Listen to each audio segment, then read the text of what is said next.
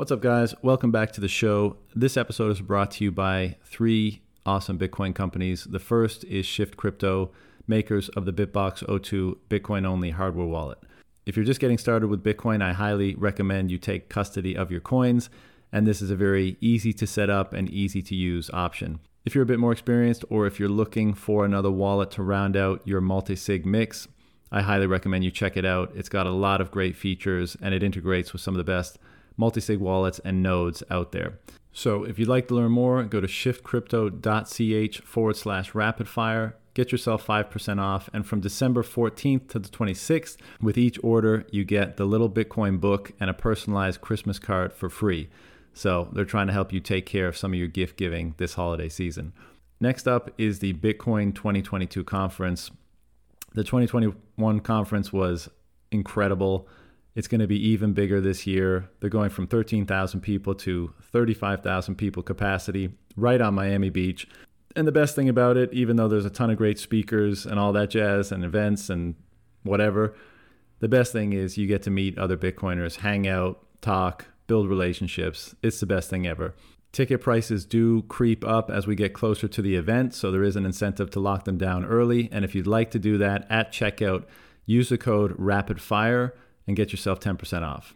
And finally, Bull Bitcoin. If you're looking to buy Bitcoin in Canada, this is the place to do it. Bull Bitcoin is a non-custodial exchange, which means when you buy the Bitcoin, they don't hold on to it. They send it right to you, which in my opinion is the best way to buy Bitcoin. So you're not leaving your coins on exchange and leaving them open to theft or loss or anything other than your own cold storage.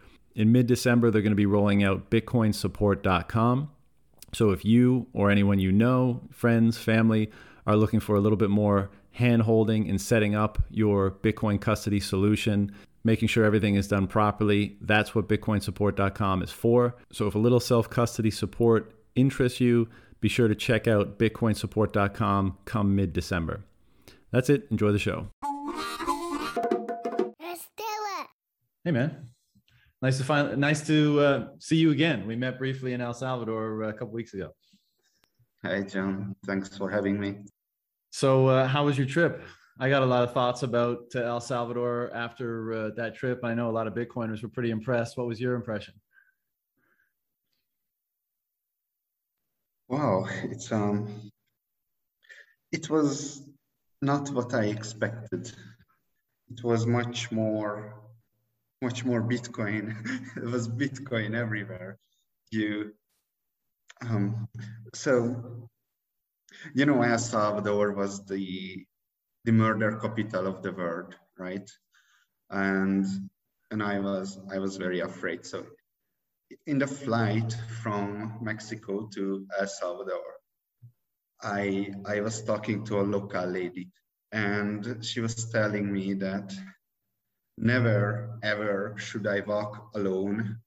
I should not take any taxi, only a specific taxi company, but even that is not a guarantee of safety. And Bitcoin is all a scam of the dictator Bukele. So that's how I started. Then I get off the plane, and there were some policemen, and in front of me was stopped by them. I was like, okay, bureaucrats doing their usual thing, giving people trouble for no reason. Anyhow, so I was walking at the airport, and there were Bitcoin advertisements, Bitrefill advertisement, the Chivo ATM. So there was Bitcoin already at the airport, and of course people with Bitcoin masks and Bitcoin merchandise all over them. But anyhow, that guy who was stopped by the police just found me. Well, first of all, he recognized me, so that was crazy. The second is that he told me the story that he got stopped by the police because he didn't have a COVID test, and he didn't have a vaccine, and so he cannot come in. But then they asked, what's the reason for his visit? And he said, oh, the Bitcoin conference. And the police instantly changed their tone. They become very friendly and asked about Bitcoin. and what he had to do to prove that he's a Bitcoiner, he had to show his Twitter proof of shit posting, and they let him go. So he asked me, is this heaven? So yeah, that's how I got on the plane. I heard those stories. I showed up about a week earlier because we were shooting a documentary there, and so I didn't see any of like the special treatment, but I heard those stories. And then when we got there, I mean, this is probably your experience too, but everything was really great. I mean, first of all, safety didn't feel like a concern at all. I mean, we didn't go too far away from either the hotel or El Zonte. Like we went out for dinner a couple times, but it seemed like a nice place with some nice restaurants, and the people in El Salvador seem incredibly friendly, like more so than many other countries in the region that I've been to. And it seemed obvious that the government was rolling out the red carpet for the Bitcoiners, but how amazing is that, right? Like we've lived our whole life being kind of like the outcasts, right? Like being the ones that nobody likes and nobody cares about. And now you find yourself in a place where, like you're the special people and people want to make you happy. I mean, it was a real trip, man. Like it was weird to leave and go back to where I'm currently at, because, you're just normal again versus like, I don't know, it was cool to be like, have Bitcoin everywhere, right? On a Bitcoin standard, being able to spend Bitcoin, having people, be interested in Bitcoiners. It was super cool. So I watched some of the videos that you did, and so you lived in China for a longer period of time. Yeah, almost 10 years. So can you compare it to that? So that when you go to Asian countries, then everyone is very friendly, and it's just kind of the same, or don't you? I mean, I went to Japan when I was 18 in 2005, I think it was. And there was a funny comic book at the time. And it was like, half of it was like a foreigner through the eyes of like the local Japanese population. He was all jacked and suave and smooth and that kind of stuff. And then it was the same comic through like the eyes of other foreigners. And it was just a scrawny, skinny little loser guy, So like, I think your point is like in certain parts of Asia, and I think it's changing a bit now, but there's always been a bit of a luster around foreigners, right? Like the people have been interested in learning about where you come from and the customs of your home country and all that kind of stuff. Primarily, largely because those places have been closed off for so long. But I mean, I don't think it was super comparable, because in El Salvador, I don't know. Like, I think the people are just naturally friendly. I think they were friendly to you, whether or not they knew you had anything to do with Bitcoin or not. But I don't know. It's hard to explain, man. Like being in a country where the Bitcoin standard is actually real, like it's not a big deal to go and just pay with Bitcoin. I mean, and I previously hated spending Bitcoin, as most people do, but there's something nice about it. Like as long as you replace right afterwards or whatever your protocol is, but it's different than paying with fiat. Like I feel like it's a far more respectful like transaction that occurs. I know you've done a lot of work with Max Hillebrand, and he talks about that a lot, right? And I think it's part of the reason why he adds a premium if you want to pay in fiat or something, right? Because you're forcing him to accept those like slave dollars or war bucks or whatever he calls them. So I don't know. I thought it was pretty cool. Did you spend a Bitcoin while you were there? Yes. Just the logistic changes completely. I mean, I was traveling for maybe 7 years in my past from country to country. So I had like, okay, so this is how I'm handling the cash, right? Whenever I get to a country, I get cash, and I did the same, but then I was running out of cash, right? Happened to me many, many times before. And I didn't felt like, oh shit, where do I find an ATM? I don't know. It's just, It's whatever. I have Bitcoin. It was it was great. Yeah, I felt the same. I mean, like I said, I came back to where I'm at now, and in the taxi ride back to my place, I was just looking around, and I was overwhelmed by a feeling of like, this place feels so much more dumb because it doesn't use Bitcoin, And so a lot of the places that I go to here, they don't use like credit cards for tax and fee purposes, right? So that it's like a largely a cash economy. And so if I want to get cash, I have to draw it from an ATM. I get ding $5 on the ATM here. I get ding $7.50 for an ATM fee on my bank in Canada. And then you're getting a horrible FX rate, right? So like that's all those massive costs just to be able to transact. Whereas, like you said, with Bitcoin, you never have to worry about that. Like it's all right there and it's super slick. And in 2 seconds, you're done.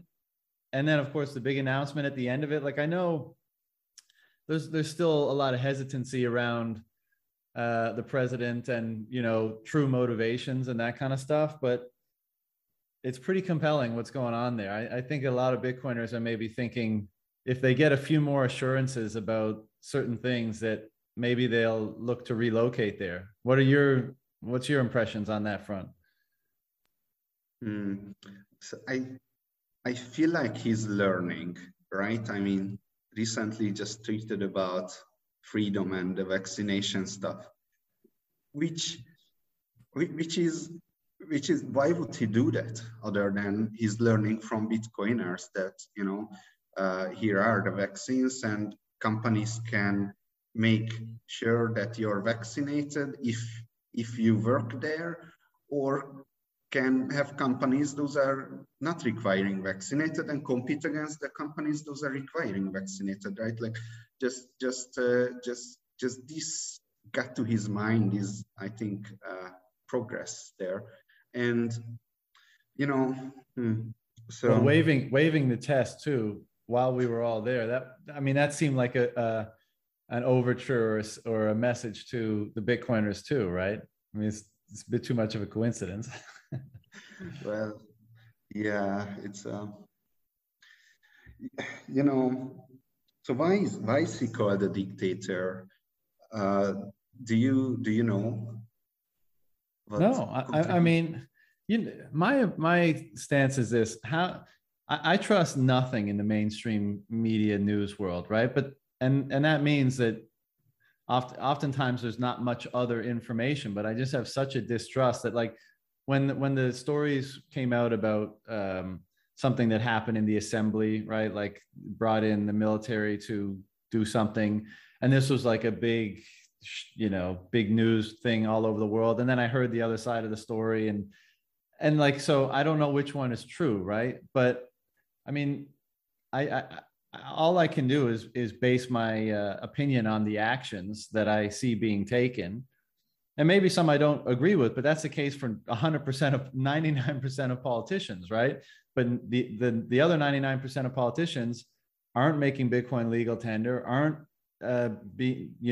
seemingly being welcoming to Bitcoiners, aren't like having a kick-ass Twitter troll game, like it's just there's a lot of I don't know, a lot of things that make you think he's kind of on this team. Now I might be wrong, right? And I like I'm more cautiously optimistic, because the political game is always about kind of manipulation and this kind of stuff. But it looks pretty good thus far. I mean, what do you think? What do you make of it all?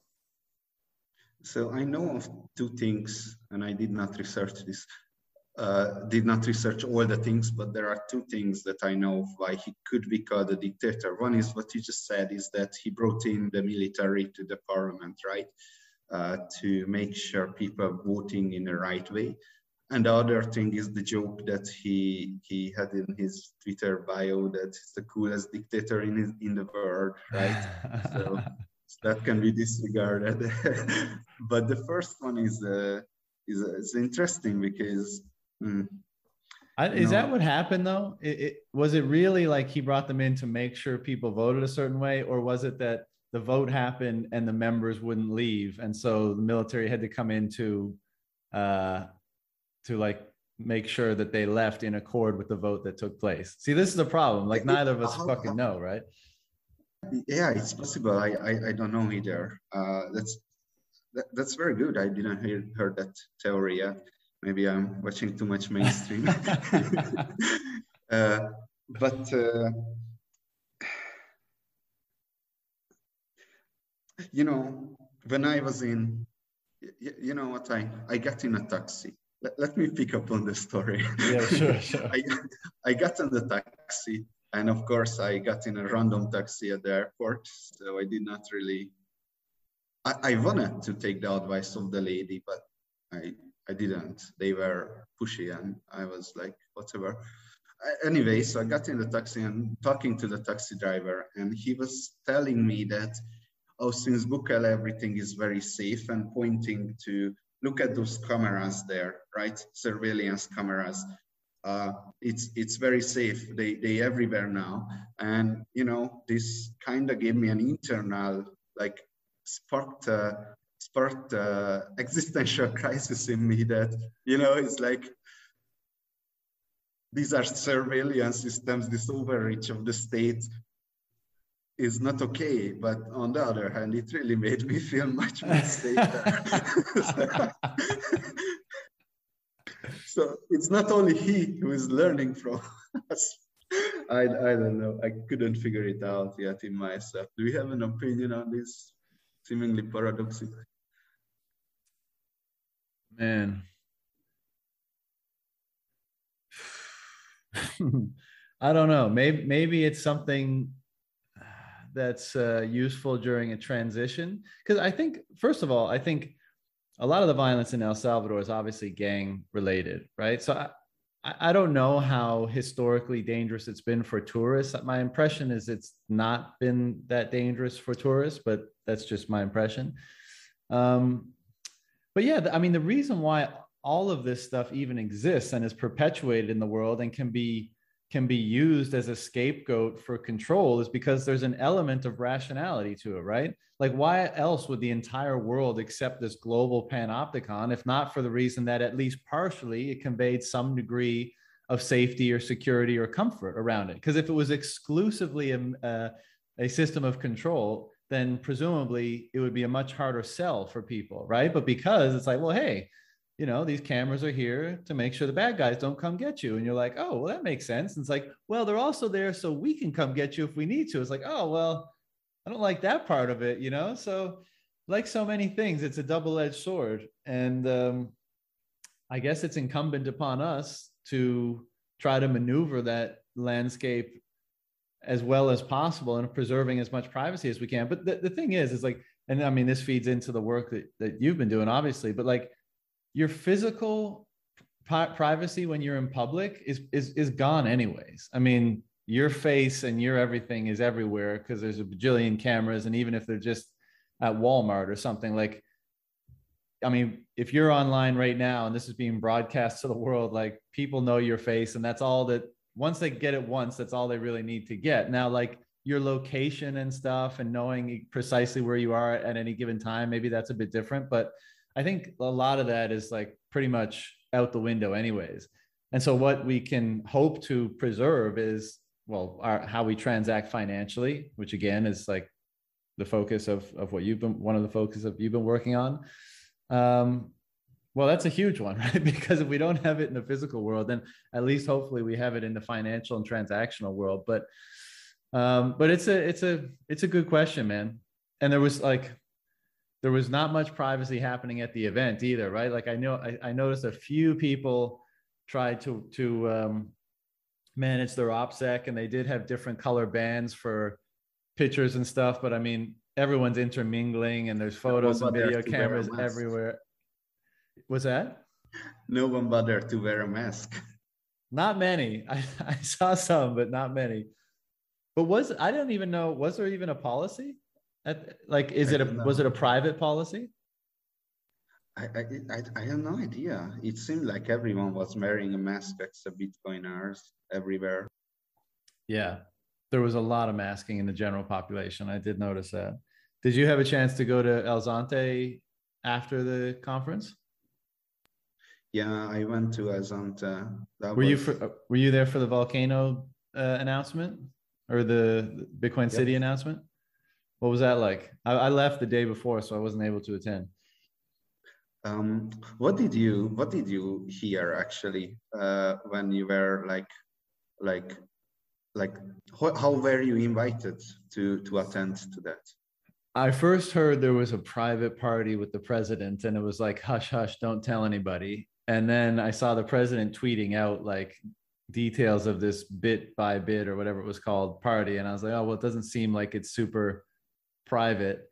And then we had dinner with a bunch of Bitcoiners one night, and it came up, and everyone was just like, oh, yeah, we all got invited to that.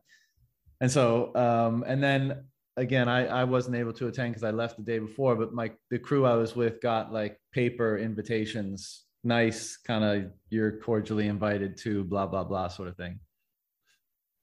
Yeah, I was gonna leave the day before, by the way, but I got an email that wink wink, don't tell anyone, confidential private dinner with the president with the remaining speakers there, and well, And you're like, oh, okay, I'll have dinner with the president, you know, a nice, you know, intimate dinner.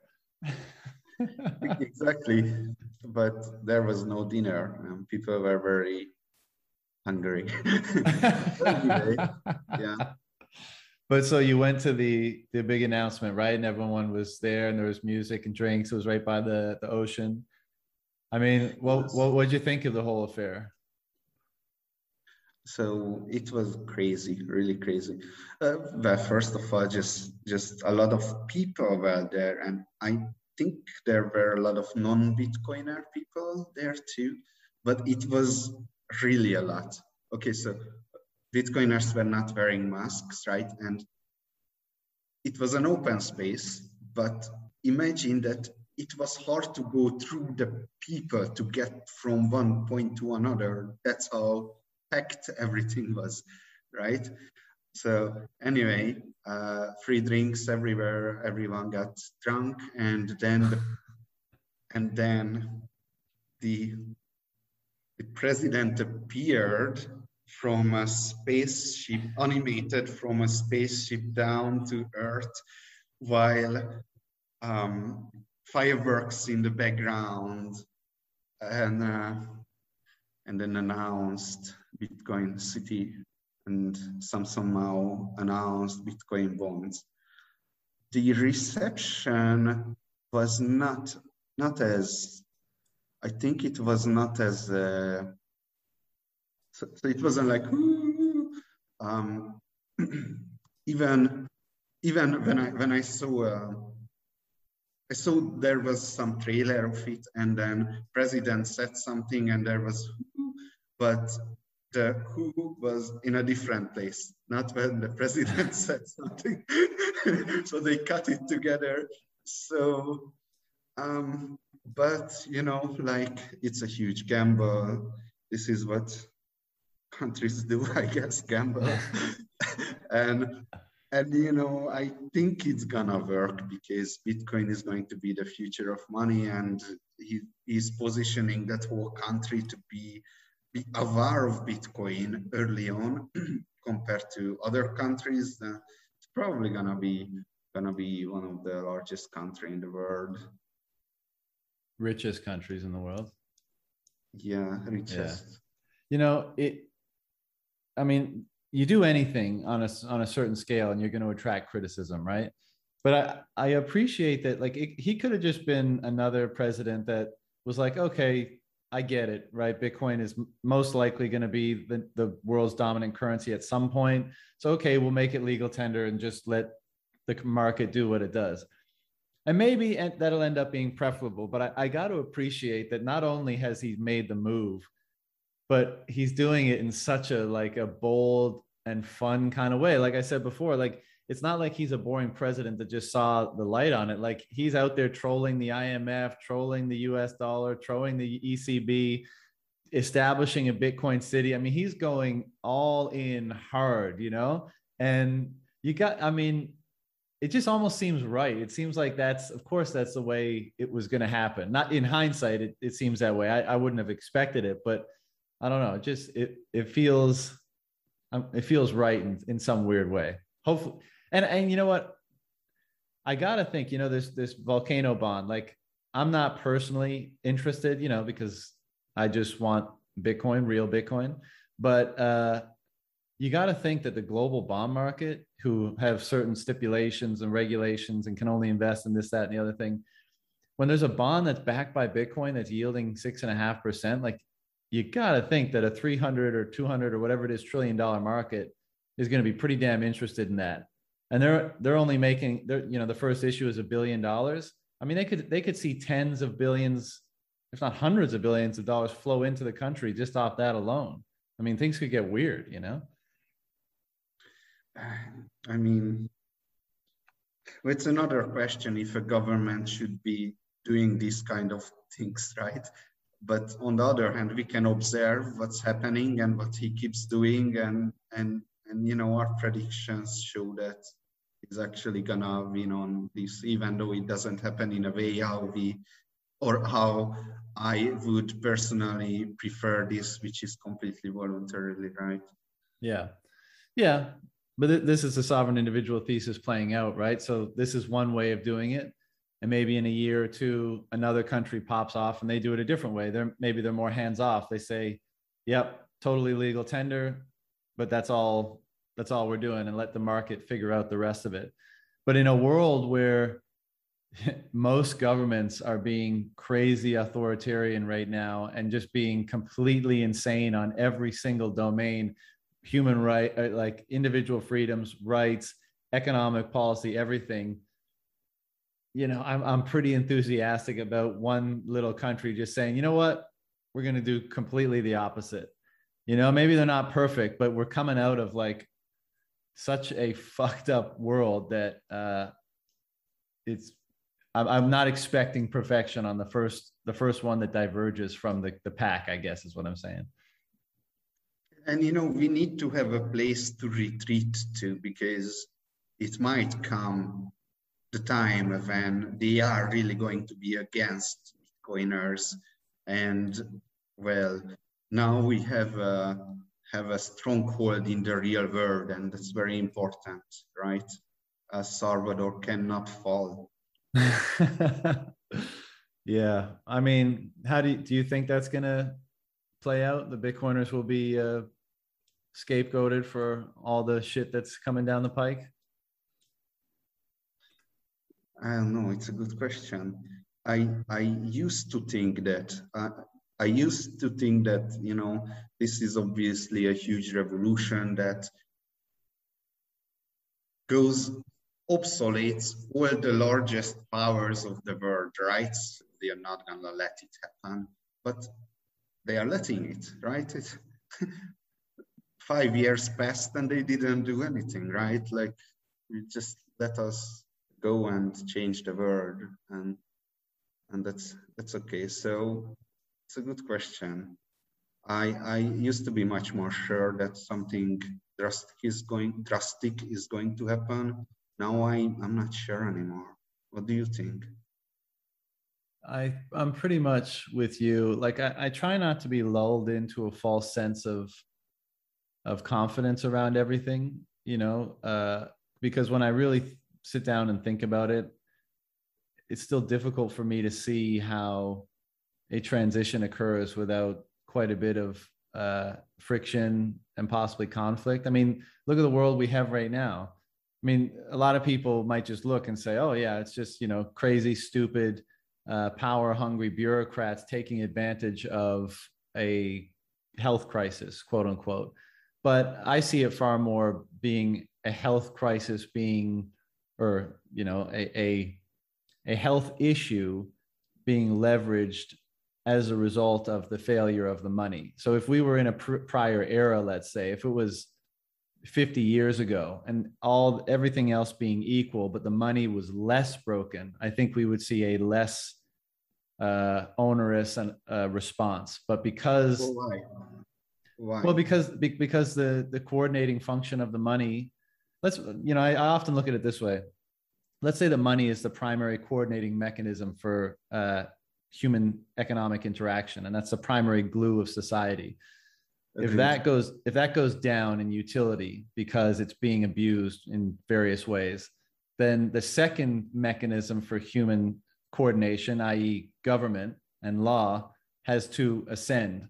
And so if this one is going down, then I feel like the vacuum is filled by the power of government to coordinate things, even though we know that it coordinates them extremely badly and actually adds to the stress on the system rather than detracts. But in this, because so few people appreciate that, I think what you get is, as this one goes down, this one goes up. And so as the money keeps failing, and I don't see any way that it stops failing, I feel like the authoritarian, the vacuum will be filled by the secondary coordinating mechanism, which is basically power, control, and government. And that usually doesn't work out so well for people. So for example, if this is the Bitcoin fixes this meme, right? Anyway, so it's funny because it always makes sense. But let's assume we have a much smaller and weaker government, then let's say they might not even be able to control the media, and if they cannot control the media, then they might not be able to, because they are convincing us to stay at home, right? Basically, there is the threat too, but it's more like they are convincing. If they don't convince us, won't Bill Gates convince us, and the threat will still be there. I mean, they would have a much worse position. That's for sure. Yeah. If they didn't Bitcoin. Oh yeah, Bitcoin would weaken them. Yeah, for sure. And this is why the Bitcoin fixes this meme emerges, right? Because when you change that the nexus of power and everything that coalesces around it, then all that stuff kind of dissolves away. Like if the government couldn't fund their operations by reappropriating the wealth of the population via the money printer, then they couldn't hand out the checks to keep people docile and keep people from rising up. There would be less incentive for the big corporations to co-opt the government to make sure the policies align with their incentives, because the government's less capable of executing on policies that would be favorable to the big corporations. So it all just dissolves away once that institution no longer has infinite wealth redistribution capabilities, basically. And that's exactly what Bitcoin provides. So, which is why, if you are an authoritarian, if you are a quote unquote dictator, it's a pretty stupid move to, put your economy, to make a big bet on your economy on Bitcoin. Maybe there's some personal gain to be derived from that, right? All sorts of funny business can go on behind the scenes. But the punchline is the institution of government over enough time probably has less power. How about El Salvador? Because they were on the US dollar. Right? They are on the US dollar. So well, that's a good question. I mean, maybe it probably opens up the door for more fuckery, to be honest, in the short term, perhaps. And with all these bonds and stuff, if the government sells a bunch of Bitcoin bonds, then they could have a bunch of money. But I think the long-term punchline is just that governments can be rich, right, for a variety of reasons. But if they're not capable of siphoning off the wealth of every individual, then you've got to think that that's at least a strong restraint on their ability to impose and control and dominate those same individuals. Because if people at least are able to preserve the value of their own capital, well, then they can coordinate solutions together with that capital that might be able to serve as a check or balance on the capital and power of the government. But if the government can just press a button and siphon off $5 trillion from the population, then what can they do, So it's not only that governments get weaker, but people get more wealthy because of deflation, because of the technology is improving. And even though El Salvador government is Well, it's funny. It's weak enough, but it's doing a hell of a good job right now, even if how weak it is. Well, I don't know if there is a causal connection between that. That well, they are weak. Well, if they would have their own money, they would never have done this, right? So Probably, yeah. I mean, which is why maybe other dollarized countries are going to be the first ones to do a Bitcoin standard, because they're not giving up the power of the money printer, right? But the to your point, it's not only that, I guess it is that people become richer, but they become less dependent, right? Like if I'm just dripping your bank account dry, and then I come knock on your door the next day and say, hey, here's a $2,000 check, stay in your fucking home and do what we tell you to, and we'll keep giving you the check, then people are going to say yes, especially when their electricity and their water and their, like, every aspect of their lives, their health is dependent on the apparatus and the institution of government. But if people are able to preserve the value of their savings, if they actually are able to grow a larger and larger foundation of security over time through work and saving in a money that's not able to be stolen from them, well, then they can slowly but surely remove those dependencies or transform those dependencies into independencies, right? Where they are now more in control of their access to resources, energy, water, food. They're managing their health. They're more capable of building a stronger family. And, whether consciously or subconsciously, I think that is one of the objectives of government, is to get people more dependent on them so that they can more easily, we might say control those people. They might say, well, effectuate our policies more, whatever. And the individuals, their incentive is to diminish that dependency so that you can live a more free life, and take responsibility for these things for yourself. So, and Bitcoin allows you to do that. So even if the government has a shitload of money, you got to think it's encouraging that each individual is able to maybe slowly but surely increase their own, financial security. And that means that they're less susceptible to what the government might want to do. The thing that I think about a lot is, like, I think all this is going to play out more or less as we often talk about, but what happens to the monopoly on violence that exists today?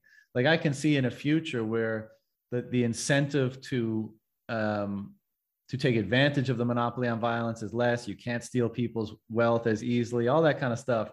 But what happens to the current monopoly on violence and nuclear weapons and all that kind of stuff? I mean, what do we do with that? So, I mean, I have a theory that would provide an answer to this question of what happens to the monopoly of violence. Is that it's not my theory, it's David Friedman's. There are two kinds of words. There is the real world, or the offline world, and the online world. And the trend is that the online world becomes more and more relevant as more and more time is spent there, and the offline world becomes less and less relevant. And since in the online world, violence is not possible, and you don't really care about it sounds strange, but you won't care about the offline world, right? Like, we are going there. We are going to live online. Maybe not we, but our children are going to live online, and most of their time are spent there. So why rob anything from anyone? Because all the value is in the online world, because that's the only relevant one anymore. So maybe that's I mean, too large time frame. I agree directionally, right? We are spending more time in digital worlds, and that doesn't seem likely to change as those worlds become more fantastical and more opportunity and more potential and more experience. But I guess it doesn't remove the utility of power from the physical world, right? I mean, someone is still going to want to exert control and power in the physical world, even if doing so is, let's say, less financially rewarding. I mean, I'm not asking you to have an answer to this, obviously, but it's one of those things I think about. Like, I think Bitcoin is going to give people a lot more individual sovereignty. It's going to restrict governments from their ability to fund themselves through the theft of individual savings. But there's a hell of a lot of weapons in the world, and there's a hell of a lot of nuclear weapons in the world. And I guess my biggest concern is to whatever degree this transition is destabilizing, what happens to the stockpiles of nuclear weapons when people really when things really get hairy? I'm hoping for the best, obviously, but it's a somewhat unsettling question, I guess. What's your fear level on nuclear? Is it like let's say David Friedman is saying that we don't use it. It doesn't really matter, and humanity would survive, or the other end would be Jordan Peterson, where like we were way too close to actually push that button 2 times in the past. So like it's just a pure chance that we are not actually using it. What's your fear level there? Well, how should I frame this? I'm kind of like an eternal optimist, right? And I accept all outcomes. So, if the world is completely destroyed in a nuclear war in 10 years' time, like, what are you going to do but just accept that outcome? What's the point? And I don't know. But the last 2 years, I mean, I've been highly critical of Clown World since I was like 15 years old. I've always been that person that was telling my friends that everything is crazy and they thought I was crazy for doing it. But I look at the world today and I look at the emotional stability, the emotional intelligence, the degree of ideological possession, all that kind of stuff of your average citizen and your average politician today in 2021. And then I look at how do you measure them? Well, how do you look? Just subjective, of course, right? Just my impression. And then I look at the counterpart in the 1940s, right? And we're dealing with a lot more information today, but also a lot more distraction and blah, blah, blah. But like, I guess the punchline is this: people seem a lot fucking crazier to me today than they did back then. Like your average person back then just seemed more stable, I guess, for lack of a better term, than today. And the last 2 years have been an extreme expression of this, where we see so much hysteria and so much, I don't know, like I almost want to call it like pathological, psychological behavior. Like, I mean, a lot of people, I don't think they really own their own minds. I think their minds are their perspective is completely borrowed from the mainstream media, big government, big business machine. That's like, I don't know what percent of people, but probably a majority, their perspective is completely constructed by those institutions. And that concerns me, because even if you're an individual who does their best to construct their own perspective, be aware of their own conditioning, see the world as clearly as possible, it's challenging because the world is a large, dynamic, complex place. And figuring out, first of all, everything it takes internally to see with clarity and to be comfortable and know yourself, right? To know yourself and then to know the world is the whole game, right? This is one of the primary objectives of life. And I think a lot of people have relinquished that responsibility and have just adopted an ideology that's not their own. And to my mind, it's that circumstance has manifested more pathological behavior in our day and age than my, albeit limited, observation of the time when nuclear weapons were last used. Do you know what I'm saying there? No, that's a lot of thoughts. Thanks for sharing it with me. I mean, so let's say there where concentration camps in 45, right? For the Jews. And now there are very similar things, maybe the same things, I don't know, in Xinjiang, China. And we couldn't do shit about that back then, and we can do shit about that now. But we accept the exact. I'm not sure how much is the same, but pretty close. And we kind of accept that that's how the world works, and they accepted it, right? I'm not sure I was going anywhere with this. Yeah. Well, I think also there's, because of the size of government, right? Because fiat has been able to bloat the size of government for so long, perhaps there's a subconscious apathy around what to even do about it. So people, it's almost like there's not even a point. Maybe your subconscious mind understands that there's not even a point in trying to determine these things, because government is too big to do anything about as an institution anyways. Yes, you know, red, blue, right, left, whatever it is, but the institution of it is such a monolith that why waste the cognitive energy in trying to determine whether or not you can restrain it in any way, because your mind maybe knows that you can't.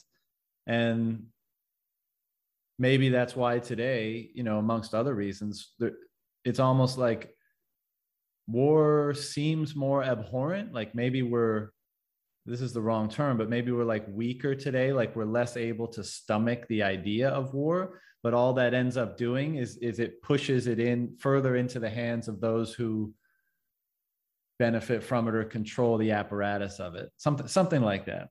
I'm just, this is total spitballing here, but you know, the punchline, I guess, is like, do I think we're any more sophisticated in 2021 as we were in 1945, or as a world? And I wish I could say yes, but I'm kind of thinking no. Okay, so another thing, maybe I'm not going anywhere with this either, but when I was young, like probably around 12 or 13 years old, I was playing video games and my video card stopped working. So I had to replace it, but I didn't have money. And then what I did is that I went to work in a chicken farm, and all I did all day, either picking the eggs in 40 degrees, you know, 13, 14 years old, young. And you know, I kind of imagine that's how the 1940s were, those conditions. So can people stay sane in those conditions? I mean, they kind of don't have time to think, because it's smelly, it's warm, you have to keep moving and pick the eggs or pick the chickens. You know, I don't know how much chicken legs I broke, like hundreds, right? I was just picking 4 or 5 chickens at the same time and putting it in a box. Sometimes I broke their legs, I had to throw it in the, you know, like this is kind of how the past people behaved, right? Like they didn't have time to think about higher concepts. They had to like just go ahead and survive.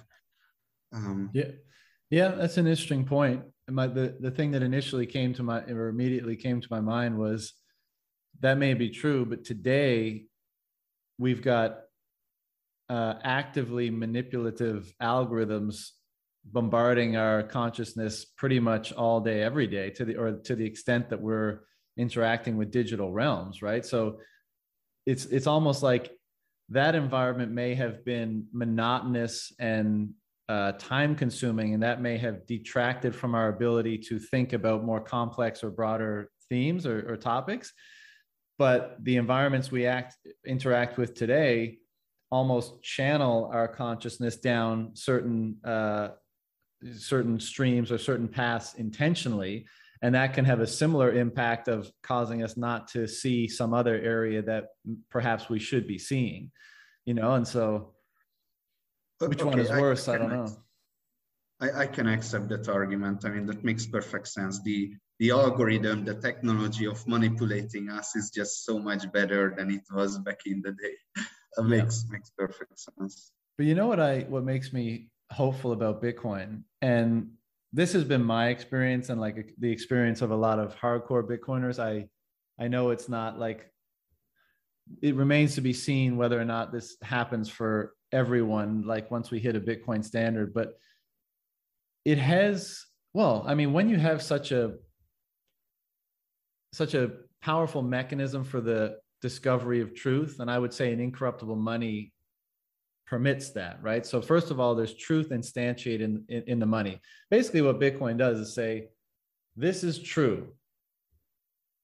What's the value of a system that's able to say, this is true in relation to this, right? These numbers are true in relation to these numbers. What's the value of a system that does that in the most inviolable way yet developed? And right now, let's say it's about $1 trillion. But the fact that it does that also allows it to discover broader truths through our exchange, because it's a more high fidelity representation of our values as they interact out in markets and the world. So if there's no manipulation in the money, I think we're more able to, a more truthful world emerges from a market based on that. But the point about that is just that Bitcoiners, once they, take the orange pill, let's say, they start to look at everything else. Once they realize the money has been fake and they realize how much the money impacts, well, then they revisit the medical system, then they revisit politics, and they revisit philosophy, then they revisit art, and, pretty much everything, because money touches everything. And first of all, I think you have to revisit everything and decondition your former understanding, get rid of the crap, like, oh my God, I was so misguided and all those things. And then you've got to build it back up based on the best approximation of truth that you can determine with this new sort of framework or lens. And, I'm hopeful. And again, like maybe this is me being idealistic, thinking that this will happen to more people, but I'm hopeful that Bitcoin propagating itself through the world via more and more people using it will diminish the power of those algorithms and of the culture and of the media and political apparatus to manipulate people, and it will ground them in a more clear perception of truth, and I know that's like a big expectation or dream, and again, like I'm most likely being idealistic, but it has been my experience and the experience of a lot of other Bitcoiners. And so maybe it happens, albeit to a lesser degree, to people that just start using Bitcoin. But it seems to ground things in a greater truth than previously, let's say. You can even put a praxeological spin on it, that individuals act to achieve specific ends, and always choosing between ends and between means, right? And one of the most important sign of those potential means, those are on the market, are the prices.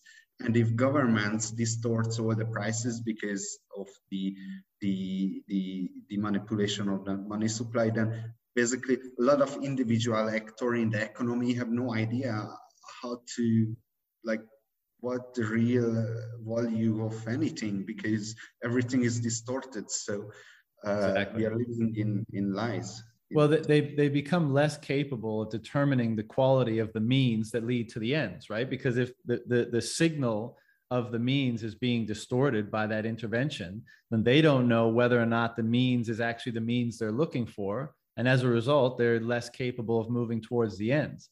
So yeah, so if the signal of the means is more pure and people can have more confidence that the means that they're engaging is actually the one that leads to the end that they desire, then presumably this establishes a relationship a more truthful relationship with the market, with other individuals, with the natural world, and even with yourself through a feedback loop of all this information.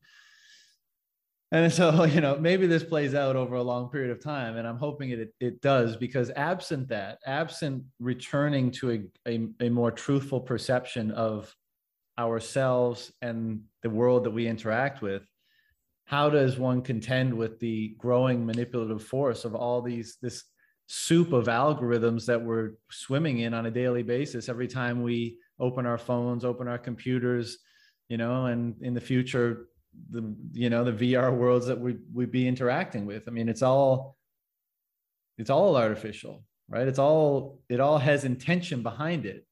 Every digital anything that you interact with.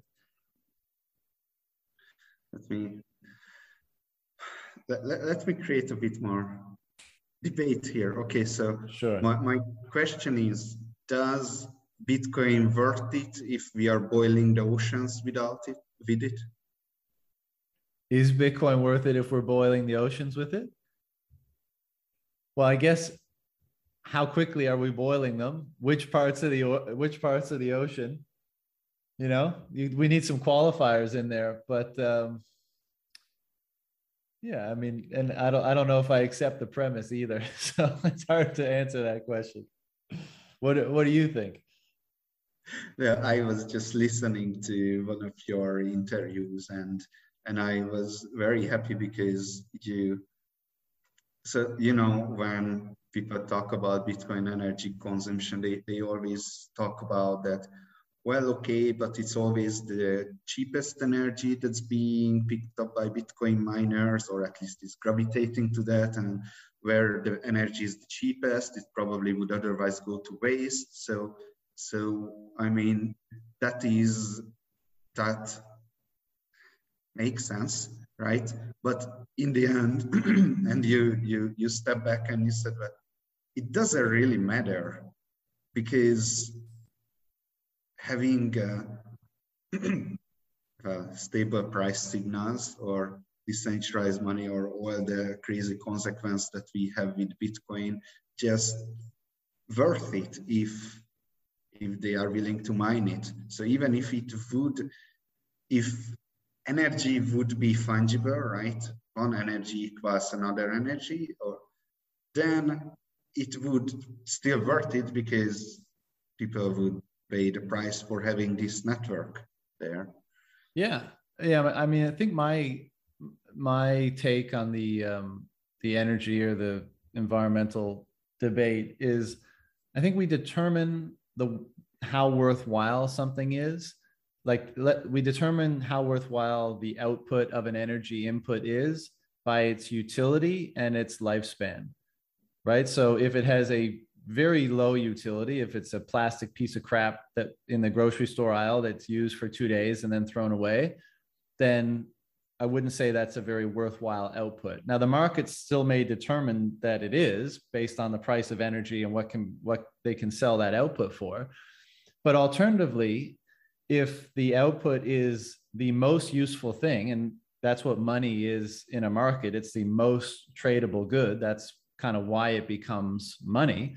And its lifespan is it has the longest lifespan, right? So if you combine those two things, then I think almost definitionally, to my mind, it becomes the most worthwhile output to any energy input.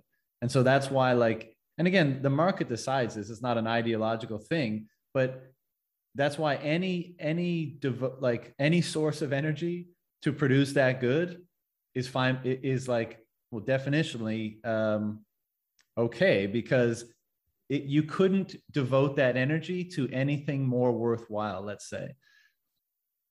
So that's interesting. Let's see, because we use the energy to create the Bitcoins, but we're also using the energy to move the Bitcoins. Creating the creating the Bitcoins, that's mining, that's the Coinbase in the Coinbase transaction, the block reward, and moving the Bitcoin is the transaction fee, the sum of the inputs and the sum of the outputs and the difference. That's the transaction fee. So that's the cost of moving the Bitcoin. So it is correct for the creation of the Bitcoins, but can you say the same for moving the Bitcoins? I mean, isn't that a one-off thingy? Well, I guess in moving the Bitcoins, you're still it's still contributing to its useful life.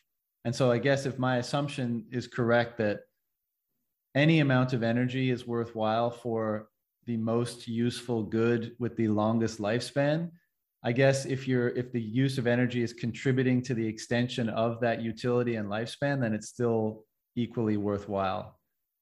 I guess that's how I look at it. Now, all of this is predicated on assuming that Bitcoin survives, right? Like if Bitcoin, some massive vulnerability is discovered and it fails tomorrow, then you might be able to make the case that, well, I mean, I guess you have to accept that was a lot of wasted energy because it ended up not working. Now, the counter to that would be like, well, what economic value did it facilitate while it did exist? Because there's obviously a value in that. But yeah, I mean, long story short, I think the energy debate, I mean, it's the same, man. This is what I was saying about like mainstream coverage of Bukele before. It's like, this is the thing, whenever you know a lot about a subject and you see it covered in the mainstream, you just laugh at how absurd it is, right? How basic and how much bullshit there is in it.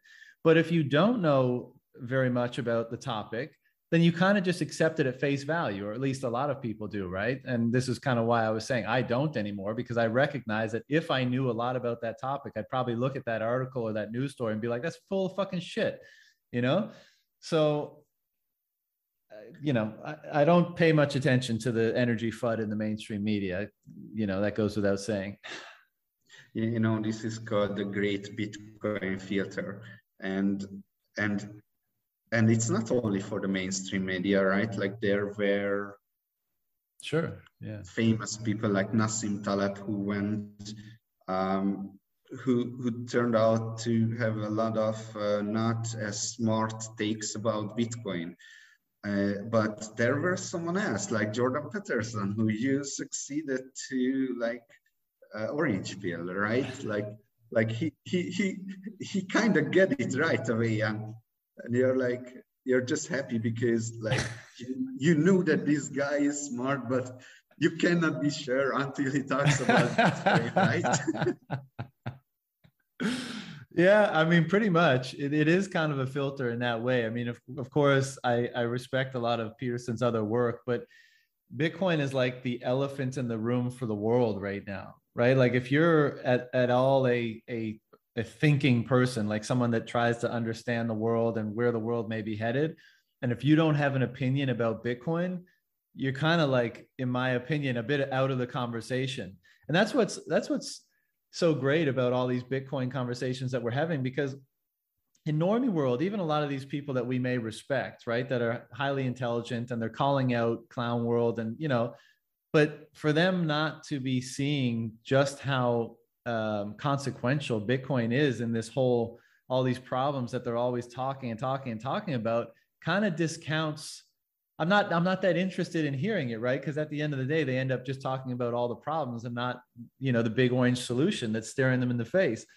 But I mean, I share your sentiment with Peterson, man, because, and I think he's been increasingly orange pilled as he's had conversations with Bitcoiners and read, work from Bitcoiners and thought about it more deeply. But one thing I knew is that once his brain gets curious about it, it'll devour him eventually.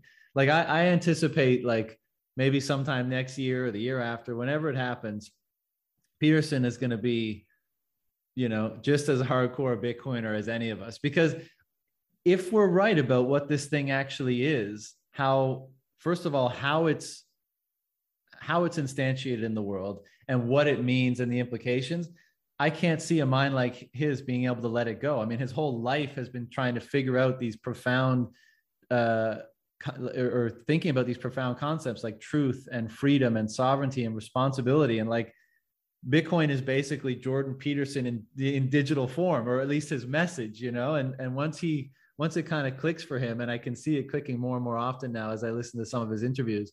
Yeah, I think it's going to consume him just like it's consumed us.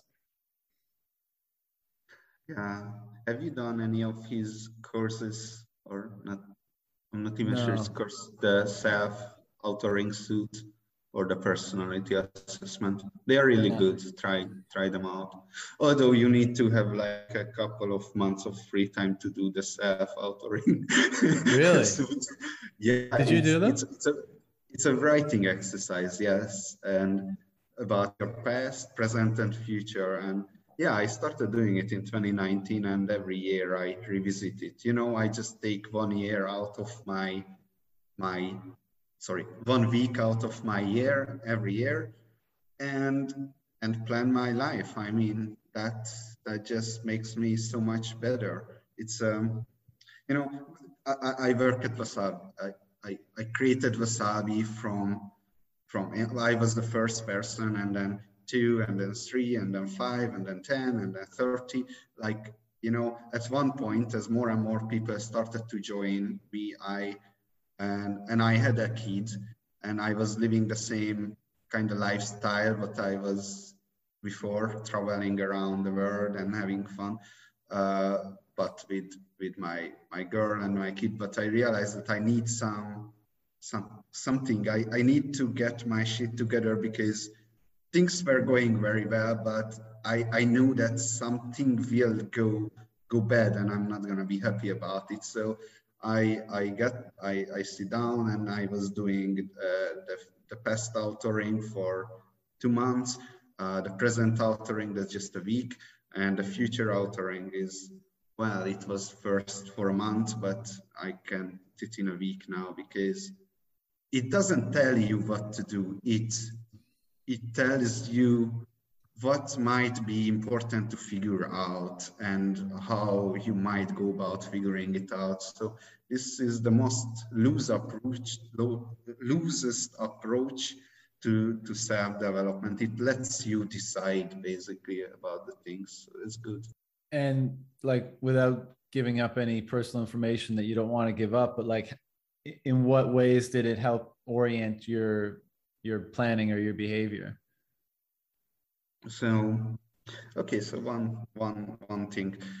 I was an obsessive athlete in high school, and then I was working out here and there. But when I done the first future authoring and decided, okay, I'm going to work out 3 times a week, Monday, Wednesday, Friday, for 1 year. And I just started with very simple 5-minute exercises and built up, and I did not miss a single day for 1.5 years.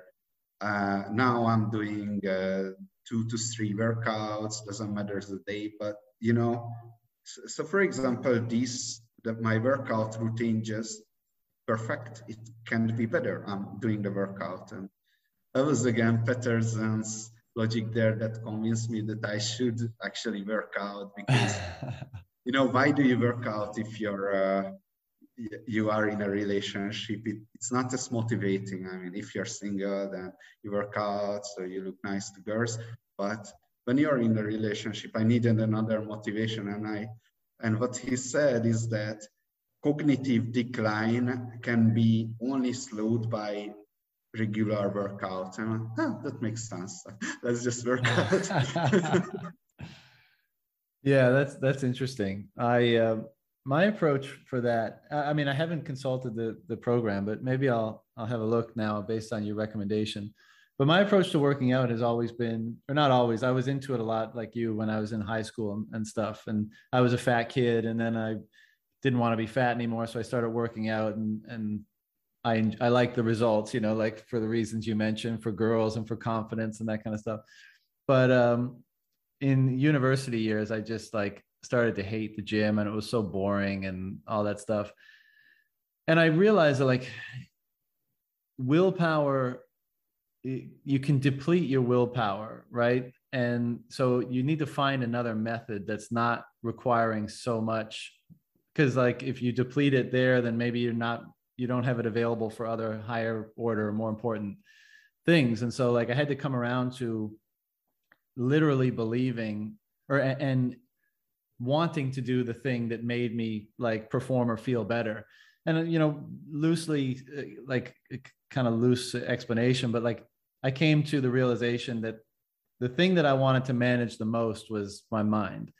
Like I wanted to make sure that my mood was elevated, that my self-talk was as minimally negative as I could make it. My focus was as I could establish the best focus possible. And all of those things ended up being related to physical work, right? Like working out. So like getting a sweat, breathing heavy, being out in nature.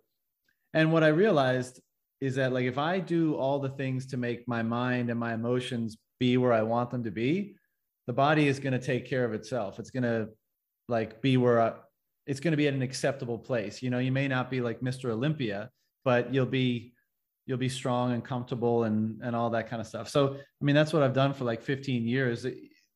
Everything I do is pretty much like I do martial arts and I enjoy the learning process, like you're learning new skills and techniques and stuff like that. And it's fun. But the primary thing, the reason why I don't like take a day off, for example, and always want to do something is because I need to get my head right. Otherwise I feel like shit. And it's like, it's a daily concern to make sure that my head is where I need it to be. And that might just be as simple as going for like an easy jog out in the sun, right? Get some sun on your body and, sweat a little bit. So it doesn't have to be crazy every day, but just something to make sure that the head is in the right place. Because, I'm sure I don't have to tell anybody this. If your head's not in the right place, your day is worse, you're less productive, you're worrying about things more. Like it's just, everything starts from there.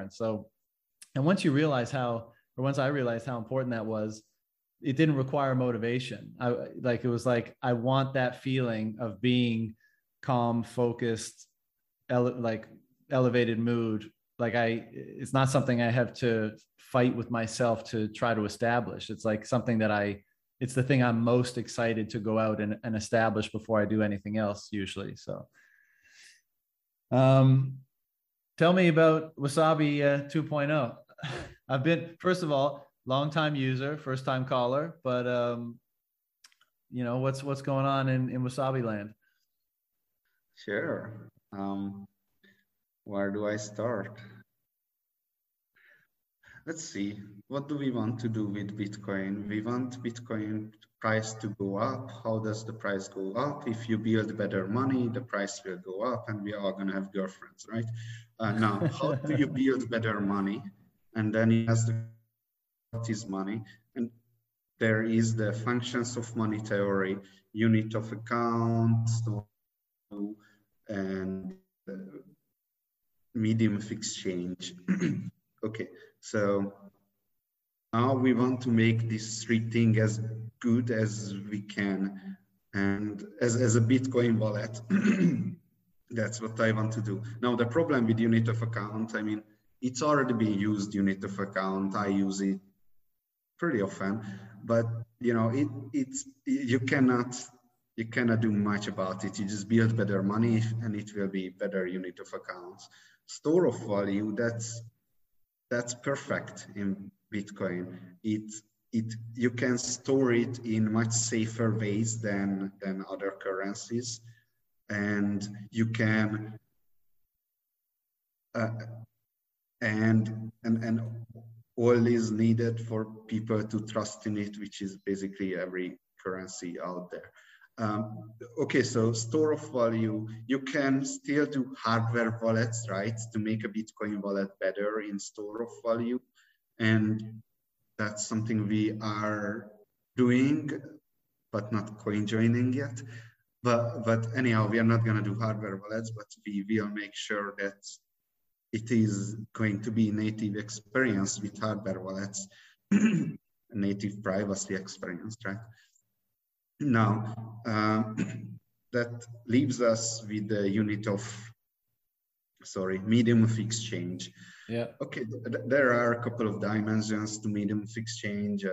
recognizability, Bitcoin cryptography, perfect divisibility. Anyway, there are a couple of dimensions, but the only two that we should really improve. One is portability, how fast and how cheap you are able to send money. And the other is fungibility, meaning one Bitcoin should be equal to another Bitcoin and should not matter if these Bitcoins have huge histories, right? Like histories should be irrelevant, that's fungibility. Okay, so we have to fix fungibility and portability. Now with Wasabi, what I noticed in the beginning is that people who were working on fungibility is Join Market, which is a great project. It's open source, but it didn't have a funding model, right?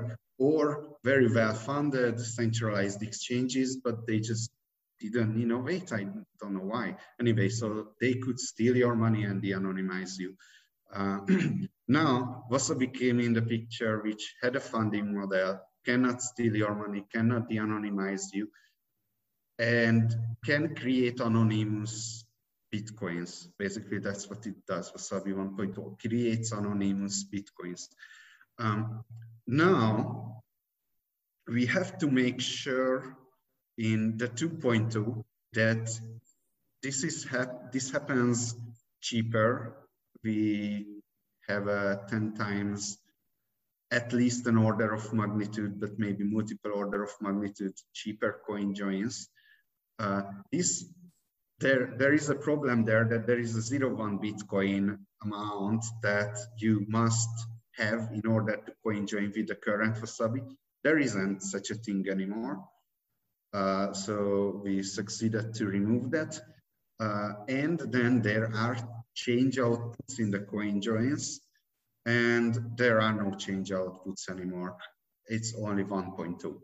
Okay, so my hands are all over the place. I should figure out what I want to show. but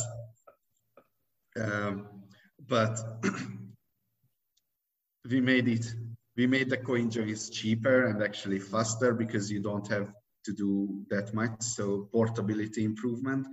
And also we removed all the frictions, not only in the coin joins, that the coin joins, basically many people come together and create outputs in a way that ends up having very good privacies, almost if not all the coins on the output side. So basically one transaction should be enough. We don't know because we didn't try it on mainnet, but even one coin join transaction should give you sufficient amount of privacy, which is good. Now, but we went a step further because so in the beginning with Wasabi 1.0, there was a conference, Breaking Bitcoin. There was an announcement of Wasabi 1.2 there, but we didn't really have time to build the UI because we didn't have UI for that. And we ended up hiring a UI framework developer, which, you know, not even just a Bitcoin wallet, but a software, any software cannot dream about having UI framework developer, right? Okay, so we ended up acquiring 2 more. So now we have 3 UI framework maintainers. And while we were into the CoinJoin research, they told us that that they want to rebuild and really showcase the UI framework with Wasabi. So we gave green light to them. So they completely rebuilt the UI. Like it looks like a modern application now, basically. And it's a send and receive. There are advanced functions hidden in the settings and stuff, but it's a send and receive. You don't have to manually coin join. It coin joins in the background, and when you close the wallet, it's still doing the job in the background, and everything is ready, and you can just send your coins. You receive some coins and you do nothing, and tomorrow you will be able to spend anonymous coins. So that's the user experience we are aiming at, to be the exact same as a normal Bitcoin wallet, but with privacy in the background completely taken care of.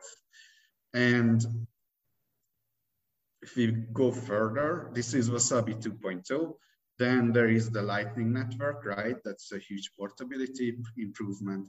And there are, which we started, we have a research grant for the Lightning Network to design a privacy-oriented Lightning Network client. And we did not have any, it's a one Bitcoin research grant, and we did not have any applicants yet. So please, please, please, if there are any researchers watching this, come and apply. Okay, so, and then there are other things that when we have 2.0, then we can improve our accessibility. What does it mean? We want coin joins with hardware wallets. We want mobile wallets if mobile wallets don't do coin joins properly. We want RPC and other developer tools, and we want localization, right? A lot of people are not speaking English.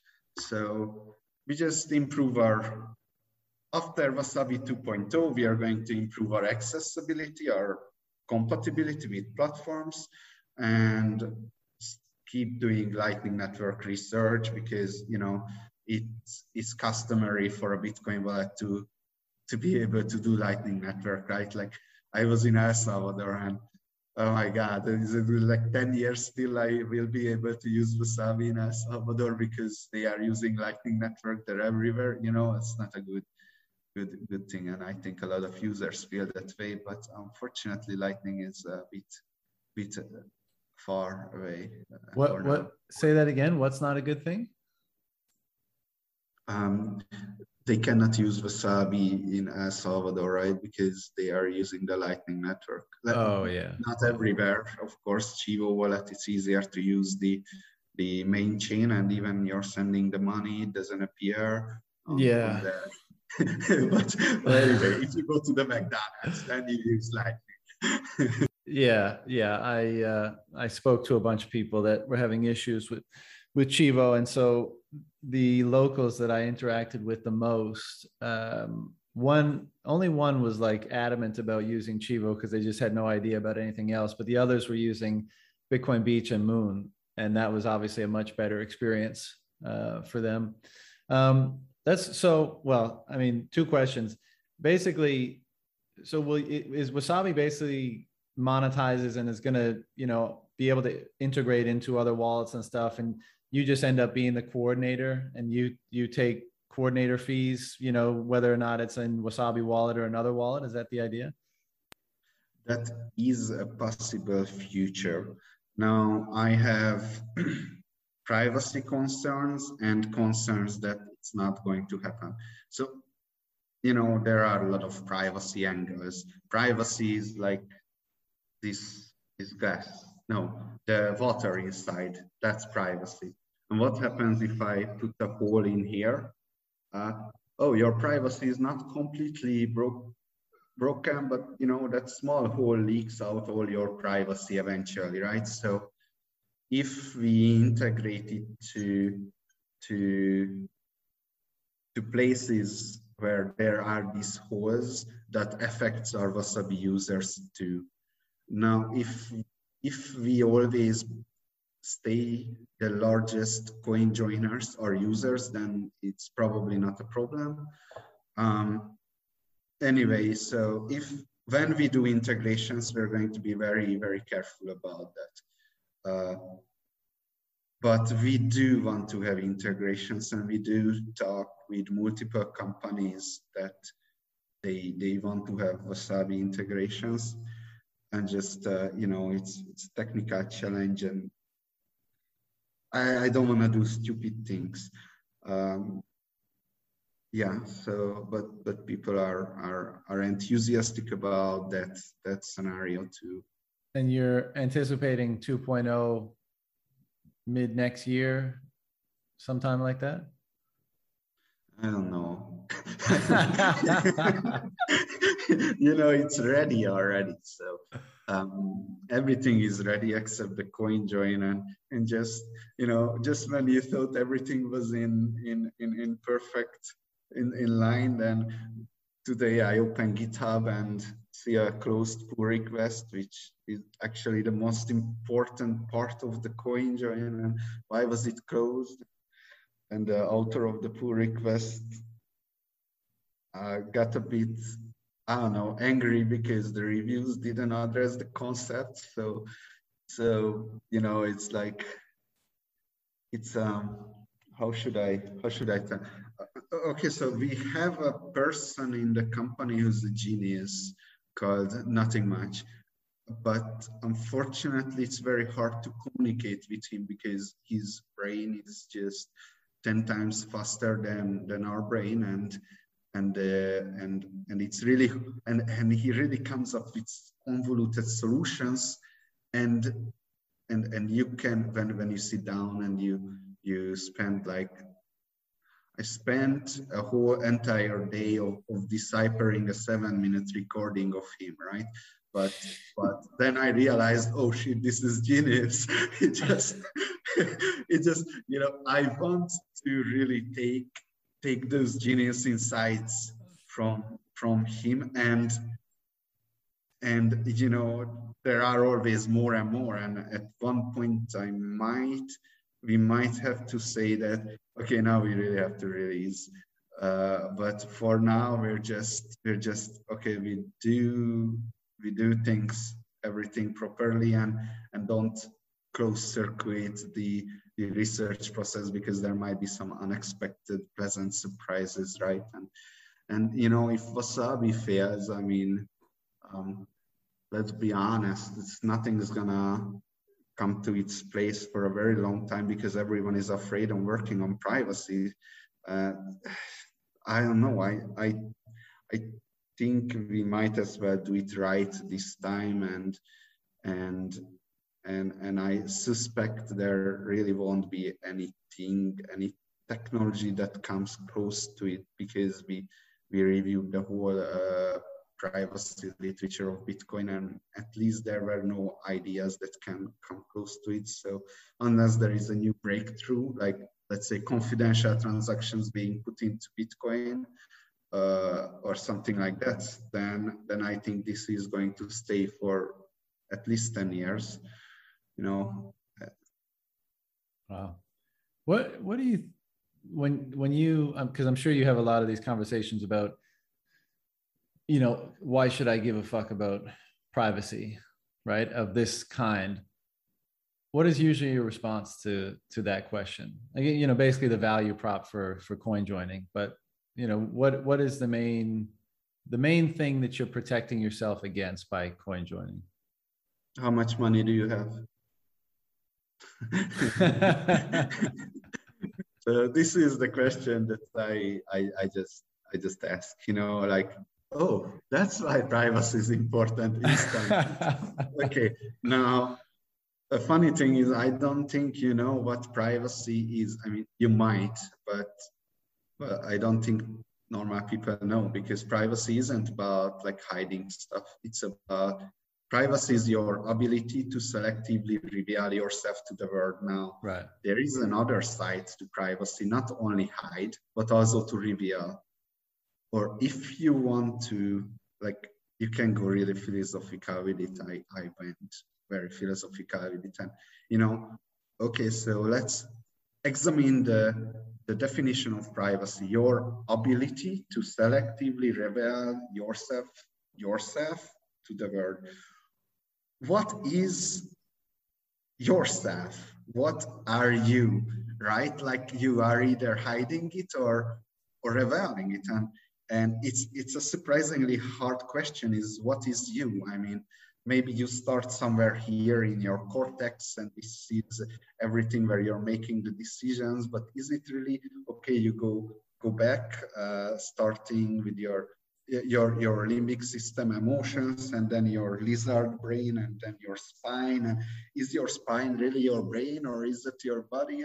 Does it really matter? I mean, and how about your body, your hand? Is it your brain, basically still the extension of your brain? And that's what what conclusion I come to, that our body is a kind of like extension of our brain, and we don't really know where we end and stop. And when we hold this glass, then we kind of take the shape of the glass, and we hold it, and we become the glass, and we kind of like the cyborgs. And okay, so now the things, not only what you're interacting with is you, but also your property. That's another extension of you. So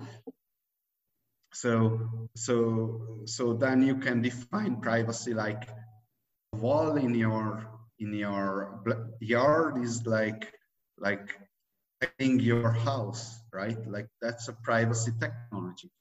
But is that you're right that if you don't have a wall, then everyone can see your house, right? Like that's not a right, that's an ability. Privacy is a fight, not a right.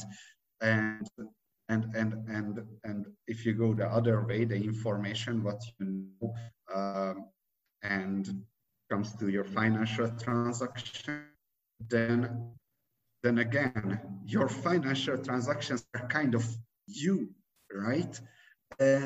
It's something that you want to fight for other people to not see, or you want to reveal them, right? You want to prove that you really did this thing. And so privacy is a human ability to selectively reveal things like that. Anyway, the thing here is that. Hold on. I lost you for a second. The connection crapped out. So you were saying privacy is the ability to selectively reveal, like go back 20 seconds. I'm not sure what 20 seconds is, but I just put a side note that if you want to go Jordan Peterson with it, then you can extend your property to the culture is kind of you in some way, or your country, and then you talk about privacy of your country. But anyway, it doesn't matter, because the only point that I wanted to make is that revealing that information, me coming on this camera, on this live TV, right, and me being a privacy advocate is not it makes perfect sense. I decide that I want to show my face to the world, right? That's my ability to show myself to the world. That's, I still have my privacy. It's my decision. Yeah. So let's what if I frame it this, and I understand what you're saying. What if I frame it this way? Whatever type of information you're communicating through your transactions, and as you were saying, you're communicating a hell of a lot through your transactions, your preferences and your interests, and who you want to be and who you don't want to be. Like there's a lot wrapped up in what you're buying and who you're transacting with. But if you, who is the one you'd want to keep that information from the most? I mean, in this current environment, would that be people who would be a threat to you because they want to access your money, whether that be state surveillors or censors, or hackers, thieves, that kind of thing? Is that the primary thing that you want to defend yourself against in this sort of scenario? Well, I'm not sure if that's the primary thing, but I can go to that direction, that what do you want to protect against? It is probably the most dangerous animal to you, which is other humans. Privacy isn't really about protecting yourself. It's about hiding or revealing yourself, right? Like I have clothes, it's not here to protect me from a punch, but it's here so you cannot see my chest unless we are in Bitcoin uncensored interview, because then I have my privacy in another way. Okay, so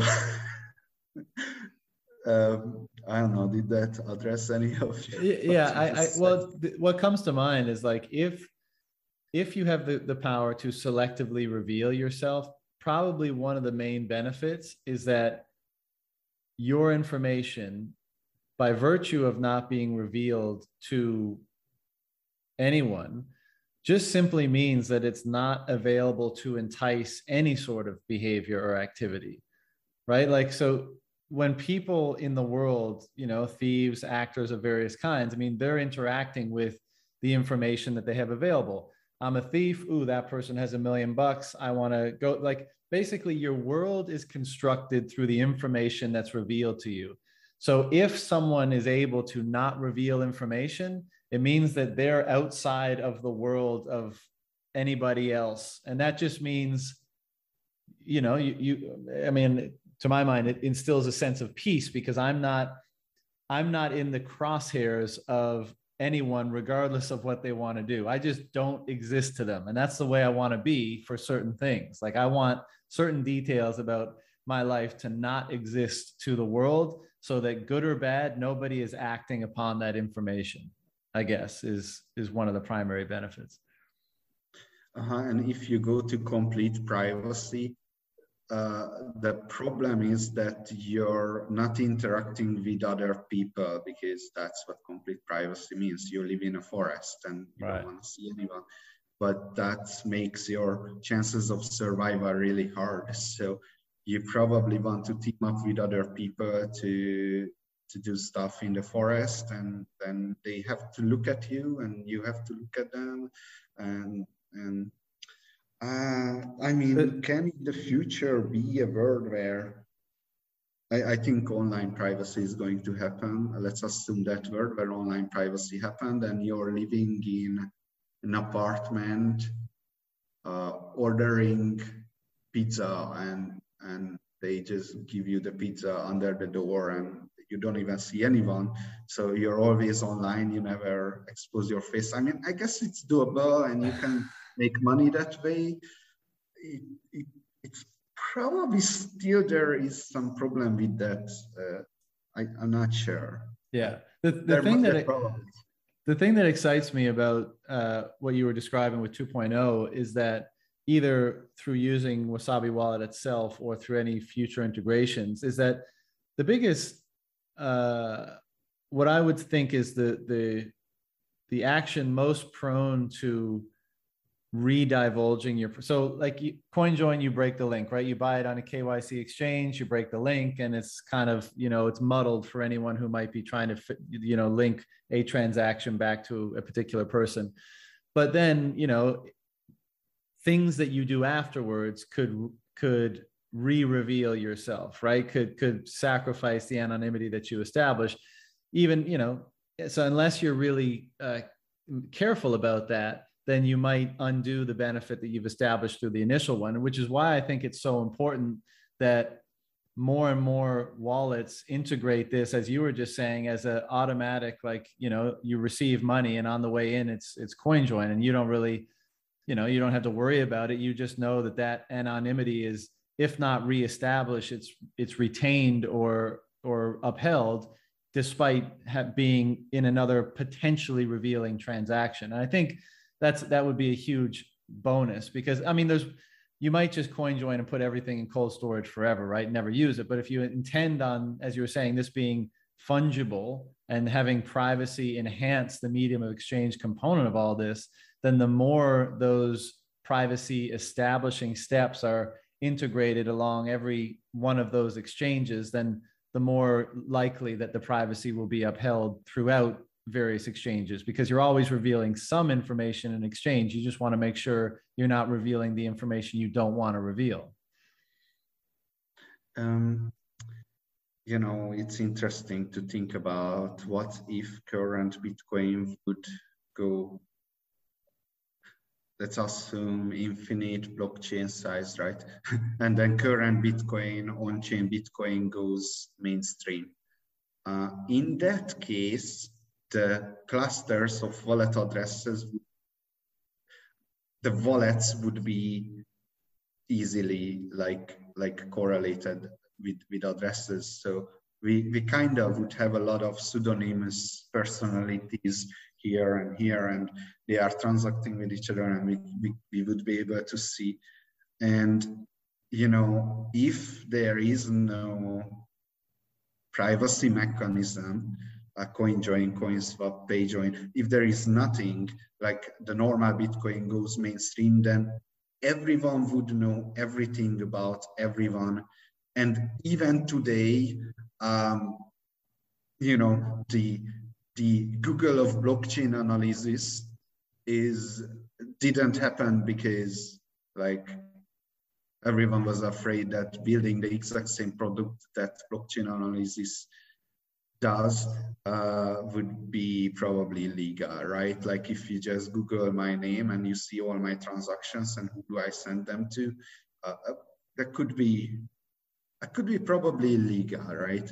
So anyway, but this is there is a knowledge blindness there. It's the normal usage of Bitcoin. This information can be taken out of it, and someone will create an open source software for that. We'll see. I want to ask you this question, and I'm not trying to stir up drama whatsoever. I just don't pay attention to most of the drama. I'm concerned with other things. But every now and then I see this spat between the Wasabi people and the, is it Samurai? Is that the name? Yes. What's the, without getting into the personal details or whatever, like, what's the fundamental difference in approaches here? Or you don't have to, if you don't want to talk about it, of course you don't have to talk about it. I think the fundamental difference is actually in the name of our company. It's called ZK Snacks. ZK stands for zero knowledge. It's a wordplay on ZK, Starks, all kinds of stuff. But it means that the products that we create must be zero knowledge, must not know anything more about you. We should not know anything more about you than the public does. Okay, so, and their products are not like that, right? I talked about that integrations to Wasabi. Wasabi integrations could be a privacy leak. Do you remember, like, anyway, we talked about it, and I was worried about that it could be a privacy leak. Now, the basic difference is that they are not worried about this kind of stuff, right? So they start out with, by default, having your extended public key, which is all your transaction history, right? Or your Bitcoin addresses you ever created and you will ever create in the future. And then they are coin joining with that. And of course, there is no privacy against them, except if you use a full node called Dojo. But even then, by default, people are de-anonymized by their servers. So if you're mixing with a de-anonymized crowd, then you are de-anonymized by exclusion. So you know, I mean, their system is flawed, and this is the starting objection. I have a bunch of other speculations, which I did not even share with anyone, that's how it can be broken, but those are all speculations, right? Like nonsense, but they start out with a flawed system where they have everyone's expert keys. And, you know, fine, you have such a system, you are honest with your users. No, they are not. They are bragging about having the best privacy in Bitcoin, which is obviously not the case because of the starting architectural flaw. And that's why Join Market and Samurai is is like we don't, sorry, Join Market and Wasabi doesn't really consider Samurai honest actor, because this is what's going on. Right. Well, I don't want to cause any more shit. I was just wondering what the contention was between the two sides, because like I said, every now and then I hear something pop up. Last question for you, man, and then I'll let you go. But is Wasabi 2.0, because we were just discussing, like, it's highly consequential what you do with coins after you mix them, right? And I feel like occasionally, that's where some people might make some mistakes. Is in the UX of 2.0, is that going to be ameliorated, or like even prohibit people from fucking it up too much? Like, I feel like you touched on that already before, but is that going to be something that's more built in? Yeah, it's, we are not creating changes. Even if we do, the next transaction will make sure there is no change. Yeah, so there is no unmixed coins. It's not about people fuck up. And there's no change because there's no set amount that needs to be coin joined, right? So I could coin join 0.03 Bitcoin and there won't be change because that's the whole amount that's being coin joined, and the coordinator takes care of all that. Yeah, exactly. And I don't even think people fuck up, because I think people spend, so in current Wasabi, if you have 1.1 Bitcoin, you put it in and 1 Bitcoin comes out as mixed and 0.1 comes out as a change, as something that has not been mixed. I used 1 Bitcoin for the sake of simplicity. And there is an unmixed coin, right? That coin was never mixed. It participated in a mix, but it came out as a change. Therefore, it was not mixed. The link was there, and that coin is red. Now, if you touch that coin, then you cannot expect privacy because that was never mixed. Yeah. Right. So the problem with current Wasabi is that there is a lot of coins like that. So it just becomes very uncomfortable for people to like not touch those coins. And that's the problem. So I think people know when they do something that jeopardizes their privacy.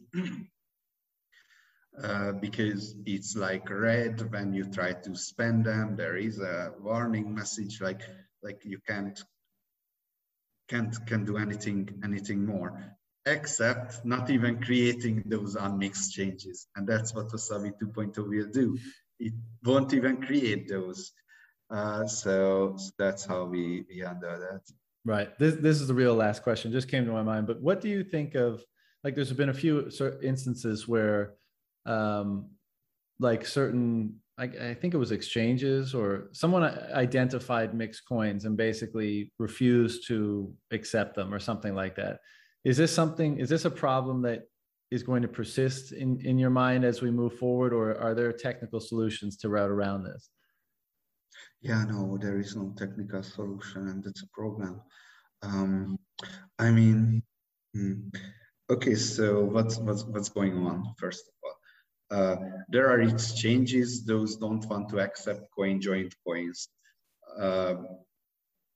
No, that's not true. They are asking questions. If you send coin joined coins, those are large amounts. So for small amounts, they don't ask questions. For large amounts, and I don't know what small and large means, but this is what we notice, is that they are sometimes asking questions, and that's a problem. Now, how much of a problem is this currently? I'm not sure.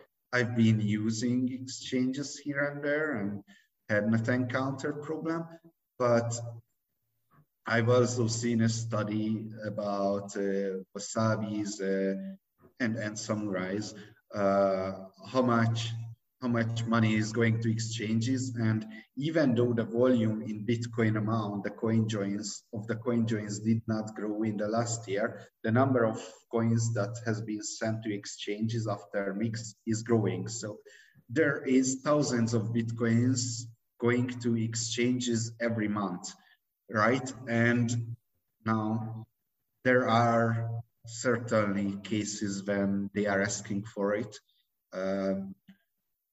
I don't think it's a big problem yet, but it will be, or it could be, because if the assumption is that you have to, if you're an exchange and you can only accept money that has not been, that can be basically traced, yeah, then that won't be limited to coin joins. I mean, it could be Lightning Network too, or probably not, because those are small amounts, but larger Lightning Network transactions maybe, or maybe they figure out how to actually surveil the whole Lightning Network. I don't know. The point is that there are technological solutions. Those are being brought up as addressing this issue. Coin swaps, pay joins. Because coin joins, what happens in coin joins, many people come together and they put the inputs into the same transaction, so it comes out as outputs, and these coins basically signaling that this is an anonymization happened. But with PayJoin, it's not noticeable, or CoinSwap is not noticeable ideally on the blockchain. So what happens with PayJoin is that this guy wants to send this guy money. I send money to you, but you also put inputs into the transaction, and then things come out. Now, this is unnoticeable, but what blockchain analysis heuristics suggest is that, hey, these are common ownership, right? It's unnoticeable, so they're gonna misinterpret it as common ownership transaction. So basically, if the person who sent money to you, or the person who you're sending money to also put inputs into the transaction, like dirty coins, whatever that means, then basically it's not gonna happen. What coin joins, hey, what they know is that something happened there, but in pay joins, what they think is that, hey, these are dirty coins, like you're a criminal, right? Like, because you matched together your history with another person's history before. Coin swaps is the same dynamics as pay joins, but instead of merging together your history with another person, it swaps your history with another person. Now, if you swap with the wrong person, then that's a problem, right? Now, coin joins are like, okay, these are suspicious. Coin swaps and pay joins are like a gamble. Like, it depends on who do you swap or merge your coins together with. So that doesn't happen. About Lightning Network, if the assumption is that exchanges are expected to make sure the funds that they are receiving are clean, then they are not going to create a Lightning Network exception for the know your customer rules, right? So I don't think that's going to help. Maybe it will, in a sense that these are much smaller amounts, so maybe people don't even end up like they just won't care because these are small amounts. But well, we care about the big amounts, right? Like, yeah, where the most of the value is, where the most of the transfer happens, and that there is no it's a social issue, right? Yeah, it makes me think of two things. One, there's an element of incentivizing a forced HODL strategy, and two, I mean, if you're sending anonymized coins to an exchange that will only accept, you know, coins where they can trace them basically, then, I mean, you're kind of, I mean, if you're sending them to a centralized, you know, KYC exchange like that, you're de-anonymizing yourself and or your coins anyways, or, you know, because you're putting them back on an exchange that's linked to your name, and then they're re-linked to you in that way. So maybe it's kind of a moot point anyways. I can't see many people doing that. Although, I mean, you just said there's a lot more there's a lot more anonymized coins going to exchanges now, right? You know, yes. But you know, there is one one technical solution, and I don't even want to mention this because I don't want to give the regulators ideas. But what is possible is that, you know, the CoinJoin coordinators basically only power is to not accept coins from registration. So if they make us apply a blockchain analysis company to not accept suspicious coins into the CoinJoins, then probably those CoinJoins could be cleaned. But you know, if this happens, that will be the day when I leave Wasabi, because then things just fucked up. Yeah. Yeah. Are you hopeful that the privacy wars will be won by the individual? Worst case, we move to El Salvador and do it.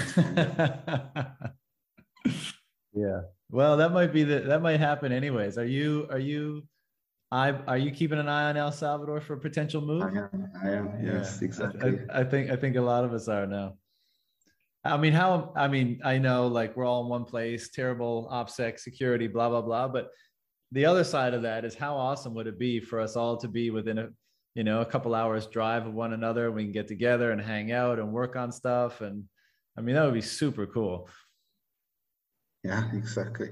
Yeah. I mean, just walking on the Bitcoin beach in El Zonte, you see guys with Bitcoin tattoos on it and all kinds of craziness. Aaron Van Beardo in the background. You know? Yeah, it was a really cool experience. I want more of it.